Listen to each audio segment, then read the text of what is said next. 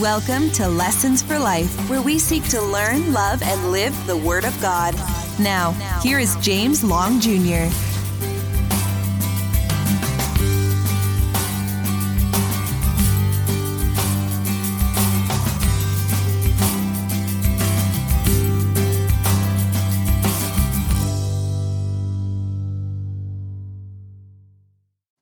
Comfort is what we desperately need. Today, I was driving just yesterday, and people are driving crazy. I don't know if you've noticed it. It's just the anger, the venom that is just happening. People cutting off. People are angry, and in many ways, that is something of what happened back in Isaiah's time. If you remember, Isaiah was writing this book to a nation of people who believed that they were on God's right side, but they weren't. They had failed to listen to God. They failed to submit to God. They failed to adhere to His word. And as they did that, they thought they were being blessed by God, and God was beckoning them back to Him. He was saying that judgment is coming. And the first 39 chapters of this book is to teach us that the judgment is coming if you do not put God first in your life. And the people didn't listen. Amazingly enough, Isaiah is writing about a judgment that's going to come 150 years after Isaiah writes it. So he's going to write to his people of his time. He's going to be writing, and people for 150 years are going to hear this message, and they're not going to listen. They're not going to bend their knee. They're not going to submit to God. And after they were going to be cast into Babylonian captivity, that's what was going to happen in 150 years, and they were going to be under the captivity in Babylon. What they were going to find is this. But then they started to call out to God, and they say, God, where are you? And the beautiful thing about God is this. We elevate human sin versus each other, and it's bad. Don't misunderstand me. But the greatest sin is vertical. The greatest sin is against God. That's why David could say in Psalm 51, against you and only you have I sinned and done what is evil in your sight. What did he do? He murdered another person. Terrible. He did some horrific things horizontally. But his greatest issue was his issue with God. He knew that his sin was against God. Well, the nation of Israel had not come to a point where they recognized that their greatest issue was against God. They believed that they were going to find peace from their political leaders. My friends, that will not happen. It's still the same mindset today. We believe that if a new party comes in or a president continues, that is where peace is going to come. My brothers and sisters, my friends, peace will only come from one person, the Lord Jesus Christ. So he beckons them with hope. And Isaiah 40 is one of my favorite chapters in the Bible because what it does is it begins with hope, and then it begins with comfort, and he ends with hope. He says, comfort, comfort my people, says the Lord. That's where he begins the book, the chapter. And then he ends the chapter with the fact that you have amazing hope because you have a God who is going to strengthen you. See, those two bookends of God's comfort and God's hope, and what's right in the middle? God. The whole chapter is about God. God's coming Savior. God's eternal Word. God as the reigning King. God as the Lord. God as the tender shepherd. God as the one who is the unfathomable riches. God who is unlimited in His power. God who's unsearchable in His wisdom. God who's the ultimate authority. God who's unique. It is all about God. And when we find our lives centered on Him, that is where real comfort and real hope comes in. Perspective makes all the difference in the world. I want you to consider that the problems that people have today are, for the most part, they make the problems that they're having big, and the God that is with them is very small. One pastor put it this way, hear this. It says, the problems that we have is that we turn this around. Instead of seeing the incomparable God, we see our problems. We stand between God and our problems with God at our back. And we focus on our problems, but by doing so, we completely lose sight of God. This has an effect of making a molehill out of God and a mountain out of our problems from the standpoint of our perspective. Our perspective matters. And what will end up happening is that it will lead to sinful attitudes and strategies and depression and self-pity and complaining and bitterness and demandingness. All of these things are going to come out of the fact that we are called to center our lives on God. And when we don't, there's a vacuum in our lives. Perspective means everything. I heard this illustration of a oak tree and a vine around this oak tree. And as this vine is around this oak tree, the storms come and this vine. Now, if you're on the backside, if the vine is on the backside of the oak tree, as the storms come, it is being protected because the storms are hitting the oak tree and not hitting the vine. But if the vine is on the side of the wind, what is happening is that the wind is causing that vine to press even further in on the oak tree. And in many ways, that's exactly what God does. Sometimes he shelters us from the storm behind us. Sometimes he, through the storm, is pressing us closer to him, but he is remaining in the midst of it all. So what have we learned about God through this? We have learned that God is a God of comfort. And now we come to the end of this chapter and learn that God is a God of hope. Look here with me in verses 27 and following in the chapter. It says this: "Why do you say, O Jacob, and speak, O Israel? My way is hidden from the Lord, and my right is disregarded by my God. Have you not known, have you not heard, that the Lord is the everlasting God, the creator of the ends of the earth? He does not grow faint or weary. His understanding is unsearchable. He gives power to the faint, and to him who has no might, he increases strength. Even youths grow tired and weary. Even young men stumble and fall. But those who wait on the Lord will renew their strength. They will mount up with wings like eagles. They will run and not grow weary. They will walk and not faint." I want you to see that God first, in verse 27, confronts our doubts and our despair. God confronts our doubts and despair. In 2 Timothy chapter 3, verse 16 and 17, there's a section there that talks about the Word of God, and it says, "All Scripture is inspired by God and is profitable for doctrine, for reproof, for correction, and training in righteousness, that the man of God may be thoroughly equipped for every good work." And I want you to see that in many ways, Isaiah is following that same pattern. Doctrine. He's been telling us about who God is.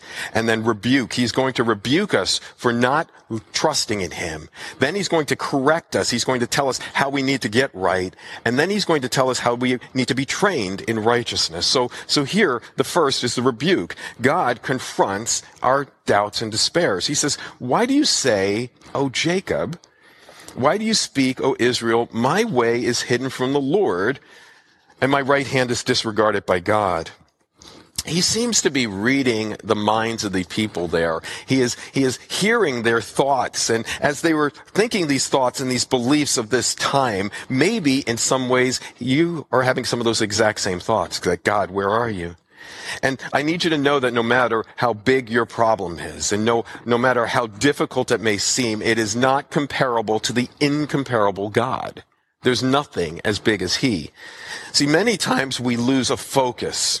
And we have this focus problem. We lose focus on God and we focus on our problems. And that is such a major issue. We get distorted in our perspective and we lose sight of eternity. We lose sight of the eternal inheritance that God has for us and ahead of us.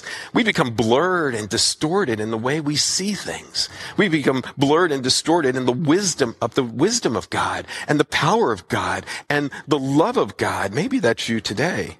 Maybe you even gotten distorted in recognizing that God has a purpose and a value to the trials and troubles that you're going through. That suffering produces perseverance, and perseverance character, and character hope. That God uses adversity to build character in our lives. He uses adversity to bring us to Christ. That's exactly what he wants to do. But we need to evaluate the way we think and what we believe and our deep convictions in light of God's word. But what they're saying here is that they do not believe that God has been hearing them. They're saying this. It's interesting that the Hebrew behind this it's not just saying it in their minds. They keep saying it over and over again. This repeated refrain in their minds. What are they saying? Not only are they saying with their minds, but now they're speaking with their words. Look here, it says this. Why do you say, O Jacob? Why do you speak, O Israel? This speaking is complaining. Now, the thoughts that they're having have now come out in the words that they're speaking. The grumbling of their heart has now become complaining out of their lives. Well, that's true. That happens with so many of us. I know it happens with me at times. See, we need the anchor of God's grace in the midst of the most violent storms in this life, because if you do not drop an anchor, you are going to drift. And when you drift, you're going to drift further and further away from God, away from his comfort, away from his hope, away from his grace. So the prophet Isaiah says that they have gotten blurred and distorted in their perspective. They have been speaking words of complaint repeatedly against God. They have forgotten that God is aware of them. They have forgotten that God is affectionate to them. They have forgotten that God is able. They have forgotten that God is available. Have you?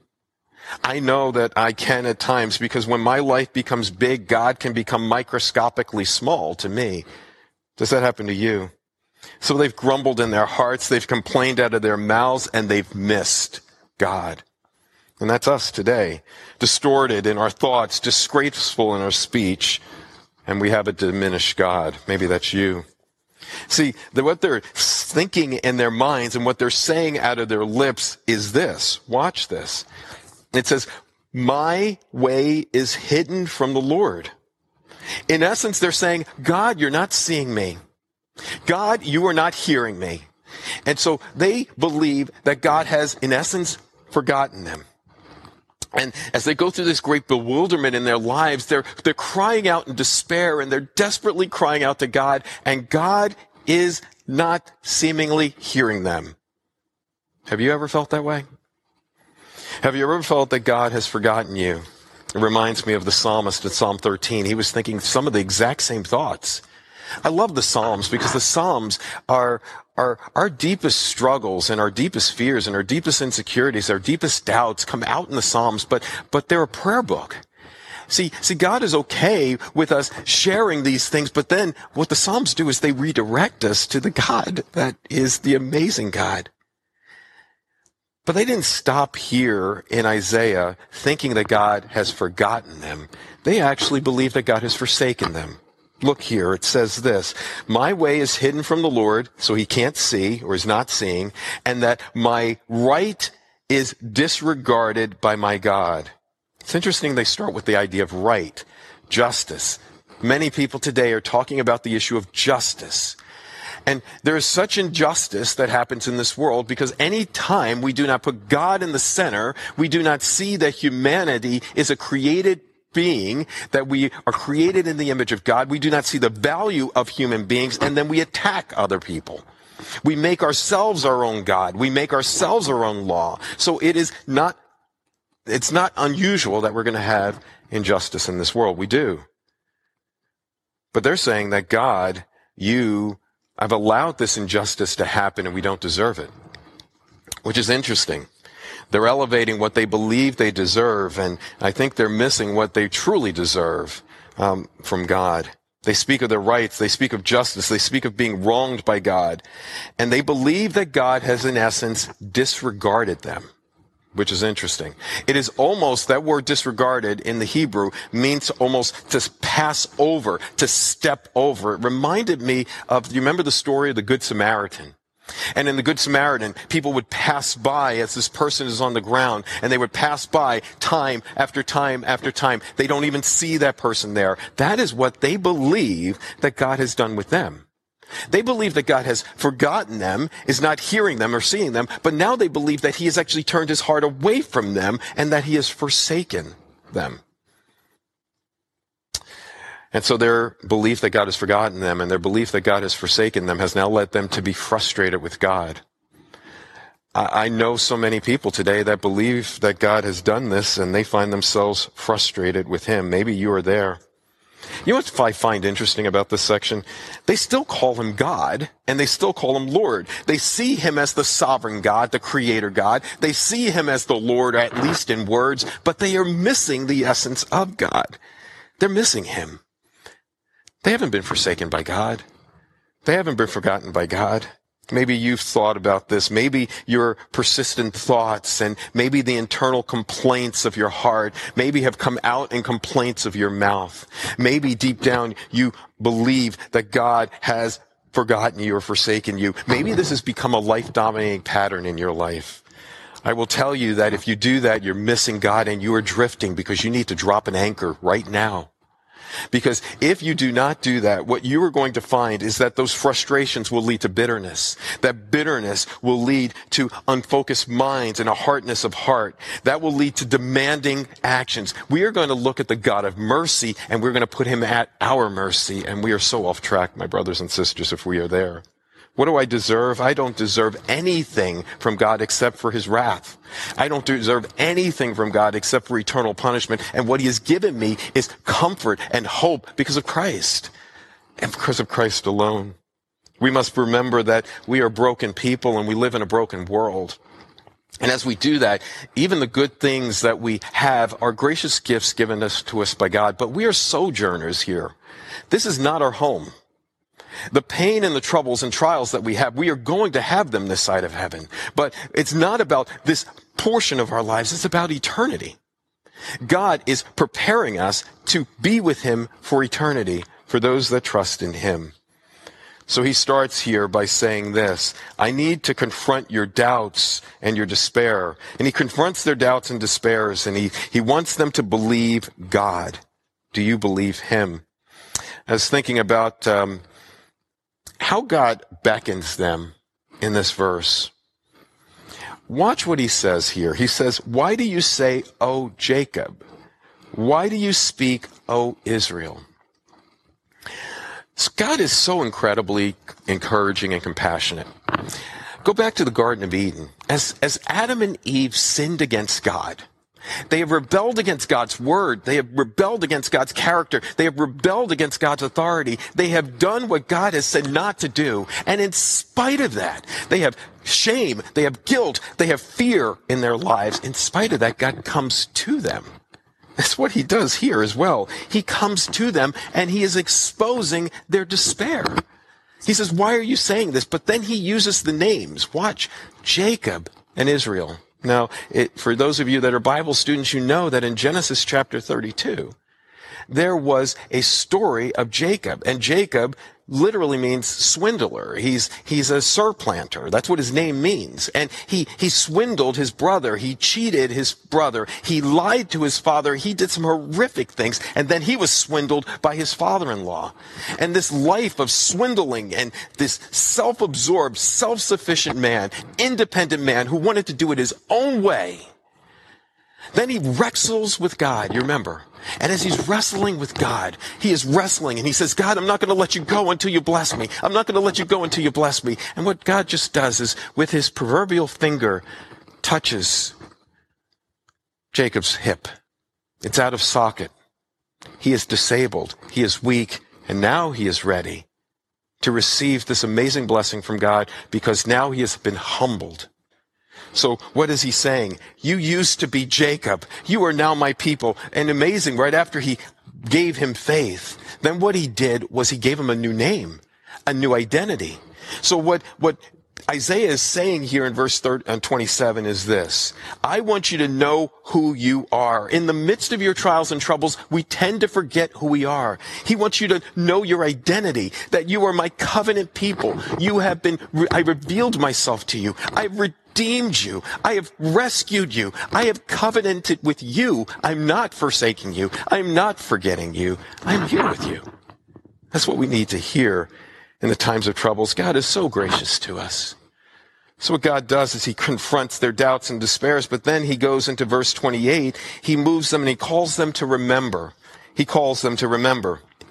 This is so important for us because when we're in the midst of the great trials and troubles in our lives, we tend to believe that God is overstepping us or overlooking us, but he doesn't. He calls us to remember who he is. He's spent this whole chapter telling us who he is, but now he calls us to remember. He says, have you not known? Have you not heard? For many of you, you sit in churches, Lord willing, very soon. You sit in churches where you hear of gospel grace. You hear of the word. You hear of Christ. Have you not heard it time after time after time? There are some that sit in Christian churches, biblically based churches. They hear it through the word. They hear it through the table. They hear it through the baptism. They hear of gospel grace, and they refuse to trust in God. They refuse. But God is calling his people here, remember me. And he points out some amazing things about him. In essence, he summarizes what he's just talked about in the chapter. Do you see what he says? He says, the Lord is first, the everlasting God. The everlasting God. There is no end to his eternity. He is not limited. He's the God of all eternity. He is the God that exists beyond time. He does not exist in time. He is beyond time. H.B. Charles in his sermon said this, I like this. He is not bound by clocks or calendars. I am bound by a clock and a calendar. Time seems to be running out. It never runs out for God. He is eternity past. He's eternity future. And he is with you today. Don't let the problems that are temporal become bigger than the everlasting God. But then second, he says this. He is not just the everlasting God. He is the creator of the ends of the earth. So many of us struggle with life because we do not believe in the very beginning of the Bible. We do not believe that in the beginning God created. Because if we believe that in the beginning God created, then God is greater than us. God is the one that we are called to submit to. And then everything else, if God can create this whole world out of his mouth, can he help you go through the trials and the troubles that you're going through? See, if you do not have a God who's a creator, you do not have a God that you have to submit to, and you do not have a great God in your mind. So Isaiah is reminding us that the Lord is the everlasting God, but he's also the creator of the ends of this earth. He is greater than we are. We are therefore submissive to him. He is the sovereign ruler, and he is gracious. He is powerful. There is not a place that you will go in this earth that God has not brought about through his creation. So no, whatever the problems, whatever the trials, whatever the troubles are, I need you to see that God is the everlasting God. Second, I need to see that God is the creator of the ends of this earth. Third, I need you to see that he does not grow faint or weary.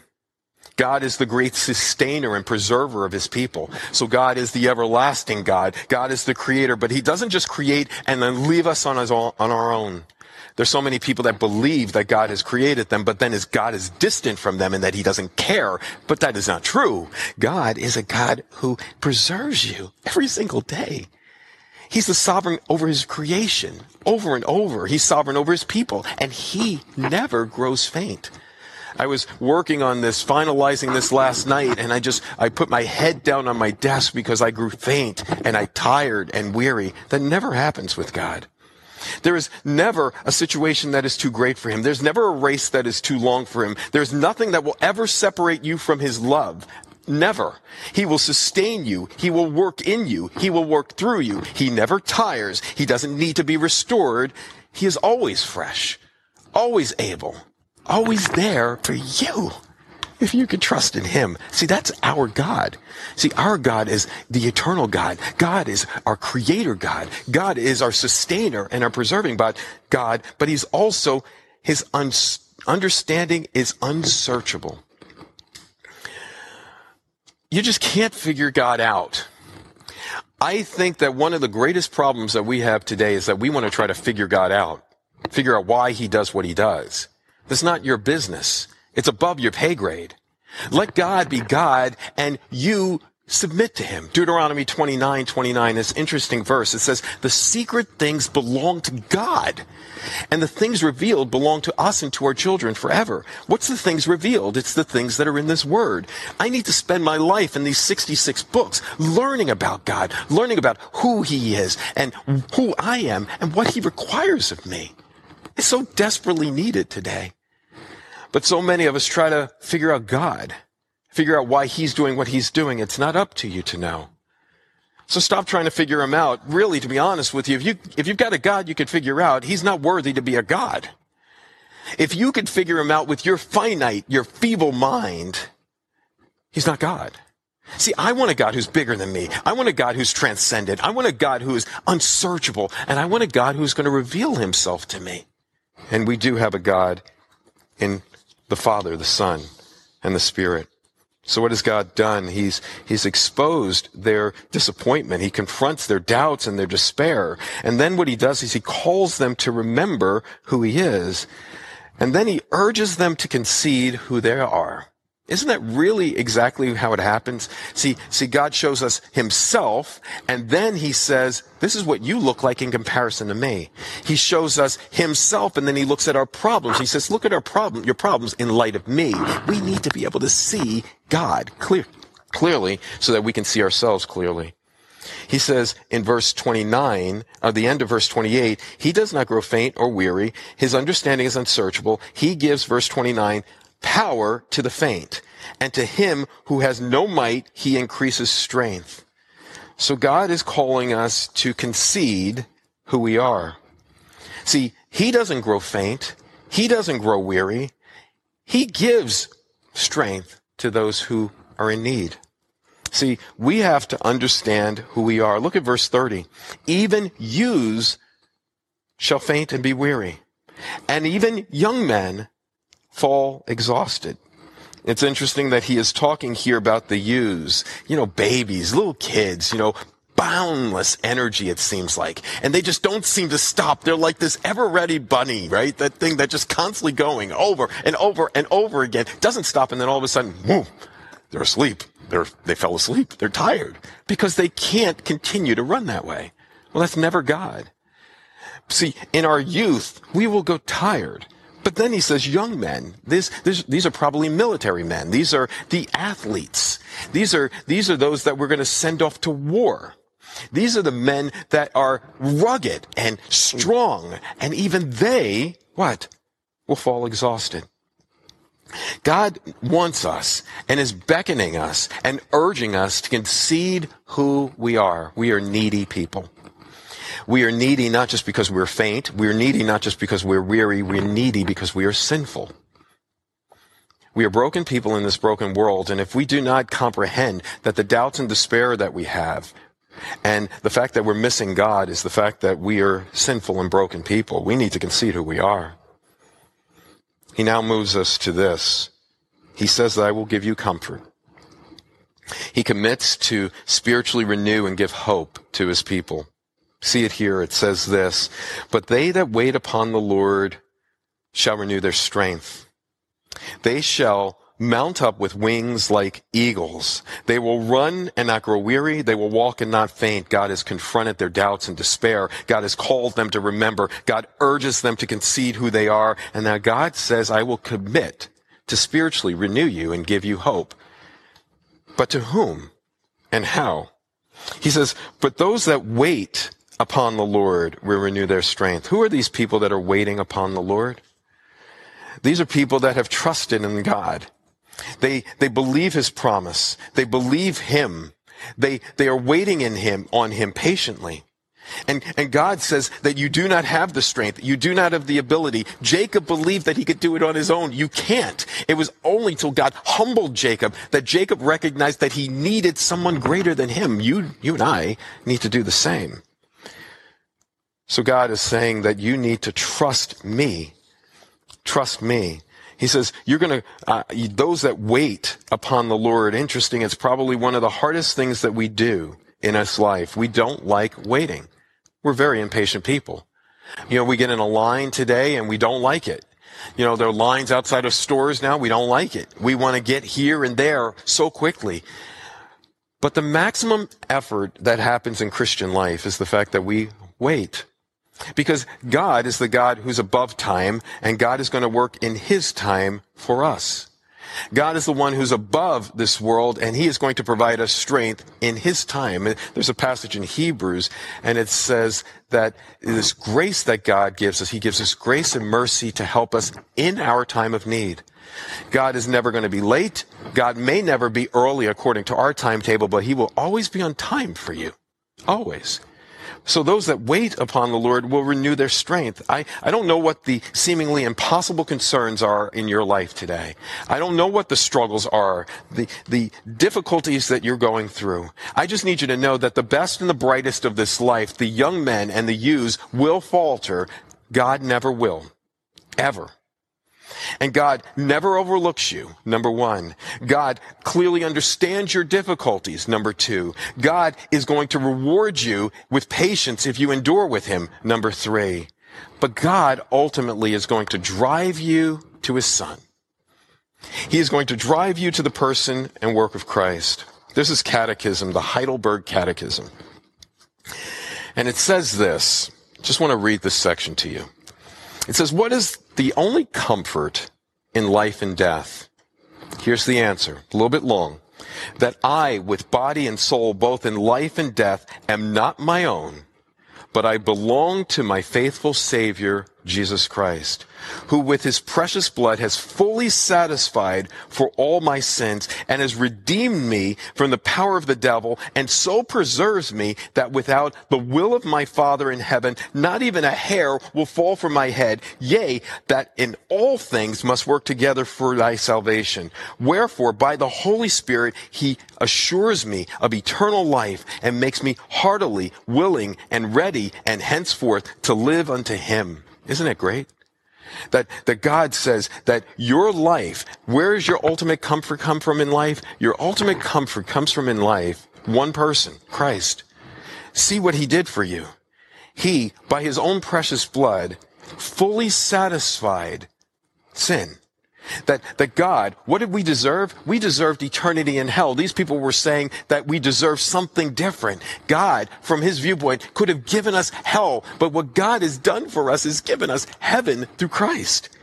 And he took his anger for my sin and placed it upon Christ. And that Christ, when he died on the cross 2,000 years ago, paid the penalty for our sins. Do you trust him for that?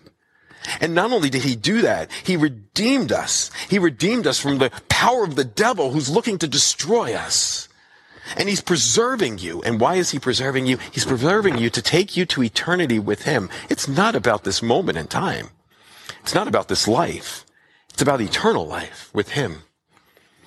Listen to the second question here. It says this: how many things are necessary for me to understand this, that I may have comfort in this life and die happily? So you need to know these things in order to live life and die happily.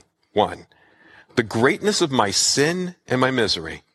2, how redeemed from all my sin and misery I am. And then 3, how thankful I am called to be. Guilt, grace, gratitude. See, the psalmist in Psalm 73 said this: whom have I in heaven but you? And I have nothing on earth I desire besides you. That my flesh and my heart may fail, but God, you are the strength of my heart and my portion forever. Is that the God that you trust in today? The writer to the Hebrews said this about the Lord Jesus Christ: he is the radiance of God's glory and the exact imprint of his nature. He upholds the universe by the power of his word, and after making purification for sins, he sat down at the right hand of the Majesty on high. Oh, my brothers and sisters, my friends, God confronts our doubts and despairs. God calls us to remember who he is. He's the everlasting Father. He's the Creator.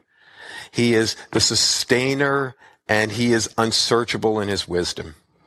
God urges us to concede who we are. We are sinners. We are broken. We are needy. He commits to us spiritually, to that he will renew us spiritually and give us hope. But he is ultimately drawing us to the person and work of Christ, because that's the only place that you're going to get comfort. And that's the only place where you're going to get hope. It's found in the person and the work of Christ. Today, I pray that you would remind yourself of him. I pray that you would remind yourself of what he has done for you. See, I can do all things through Christ who gives me strength, but it's only by Christ. One last thing before I close. He said here that those that wait upon the Lord will renew their strength. They will mount up with wings like eagles. They will run and not grow weary. They will walk and not faint. And I find it interesting that he went in the opposite direction, which I would have thought. See, if I were writing this, and you can see why I'm not God, I would have started with the fact that you walk, then you run, and then you soar. But he does exactly the opposite. He starts with soaring, then he comes down to running, and then he goes to walking. Why? Because walking, biblically, is the idea of a daily manner of life. It's about advancement. It is about fixing your path day by day, that you take one step after another. And that's what he's saying. I need you to take one step after another, keeping God as your comfort, keeping God as your hope, keeping God at the center, keeping Christ, his word, his spirit, his glory in the center of your life, and let him do amazing things in and through you. So I end with this passage from Ephesians chapter 3. Paul is praying this over the Ephesian believers. I'm praying this over you today. I'm praying that over this congregation and all those that are listening to us today, I'm praying that you would hear this prayer. For this reason, Paul says, I bow my knee before the Father, from whom every family in heaven and on earth is named, that according to the riches of his glory, he may grant you to be strengthened with power through his Spirit in your inner being, so that Christ may dwell in your hearts through faith, and that you be rooted and grounded, may have strength to comprehend with all the saints the breadth, the length, the height, the depth, and to know the love of Christ that surpasses knowledge, that you may be filled with the fullness of God. And now to him who is able to do far more abundantly than all that we can ask or think, according to that power that is at work within us. To him be the glory in the church. To him be the glory in Christ Jesus through all generations, forever and ever and ever and ever and ever. Amen. Amen. Blessings. This has been Lessons for Life with James Long Jr. We hope you have been blessed. For more information, go to jameslongjr.org.